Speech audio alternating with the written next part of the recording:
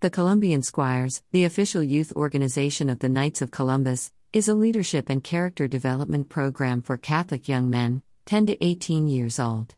My husband, Bob, was the chief counselor in charge of the St. Pius X Knights of Columbus Squires Circle in Forestville, Maryland. It was late summer 1978 when Bob and then Knights of Columbus Grand Knight, John Glenn, took a few of the squires on a 3-day camping trip. They drove about 1/2 hour to Cedarville State Forest on the Oak Road in Brandywine, Maryland.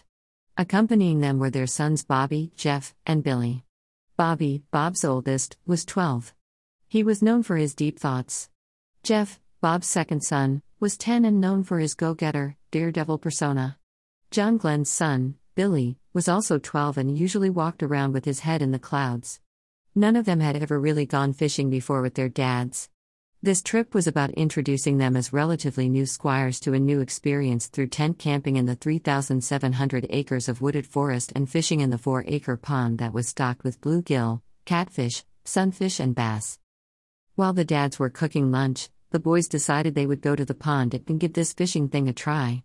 So, in their t-shirts, shorts, and Jeff in his bare feet, trekked about 1/2 mile from their campsite through the woods to the banks of the pond. They fumbled their way through baiting the hooks with worms and small frogs and dropped their lines into the water.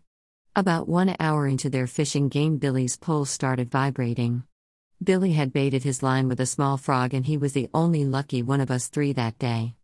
After a mild game of tug-of-war with the fish on his line, Billy managed to catch a bass that was about 12 inches long. All of a sudden Bobby and Billy exchanged panicked glances. We were all hearing the buzzing of bees. The buzzing continued to get louder and louder, and without a word spoken, Bobby and Billy took off on a run back toward the woods like a shot. It seemed it was every man for himself, except for fearless Jeff, who was stumbling along the bank alone trying to retrieve Bobby and Billy's poles. It was then that the swarm of hundreds of very aggressive yellow jacket bees came from out of nowhere and started viciously attacking him. The hostile bees aimed for every bit of Jeff's unprotected skin they could find.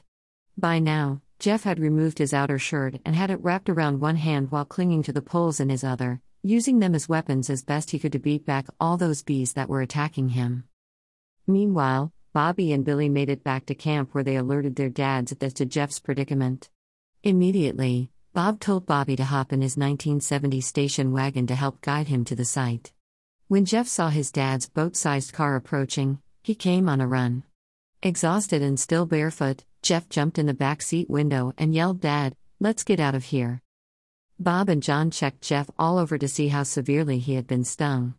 It seems Jeff did an amazing job of fighting off the enemy bees. He had a few red and swollen places on his face and arms, but nothing serious enough to require medical attention. It was KFC Grand Knight John who seized the teachable moment to ask the boys to repeat the purpose of Knights of Columbus Squires organization.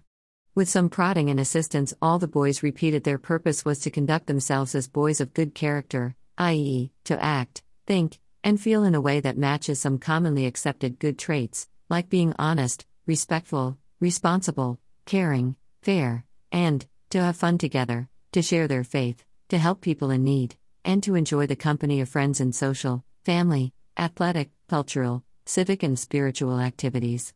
After what seemed like nearly an eternity for the offending boys who abandoned their brother and friend, John closed his lesson time. But the boys' moods had plummeted and their desire for camping and fishing had demolished. Bob and John were disappointed in the 2 boys who thought only of themselves and had unthinkingly left Jeff behind. Jeff was both hurt and angry with the other boys who bolted off without him. And, despite the excellent teachable moment for these young guys, John, too, was disappointed with the way their adventure played out.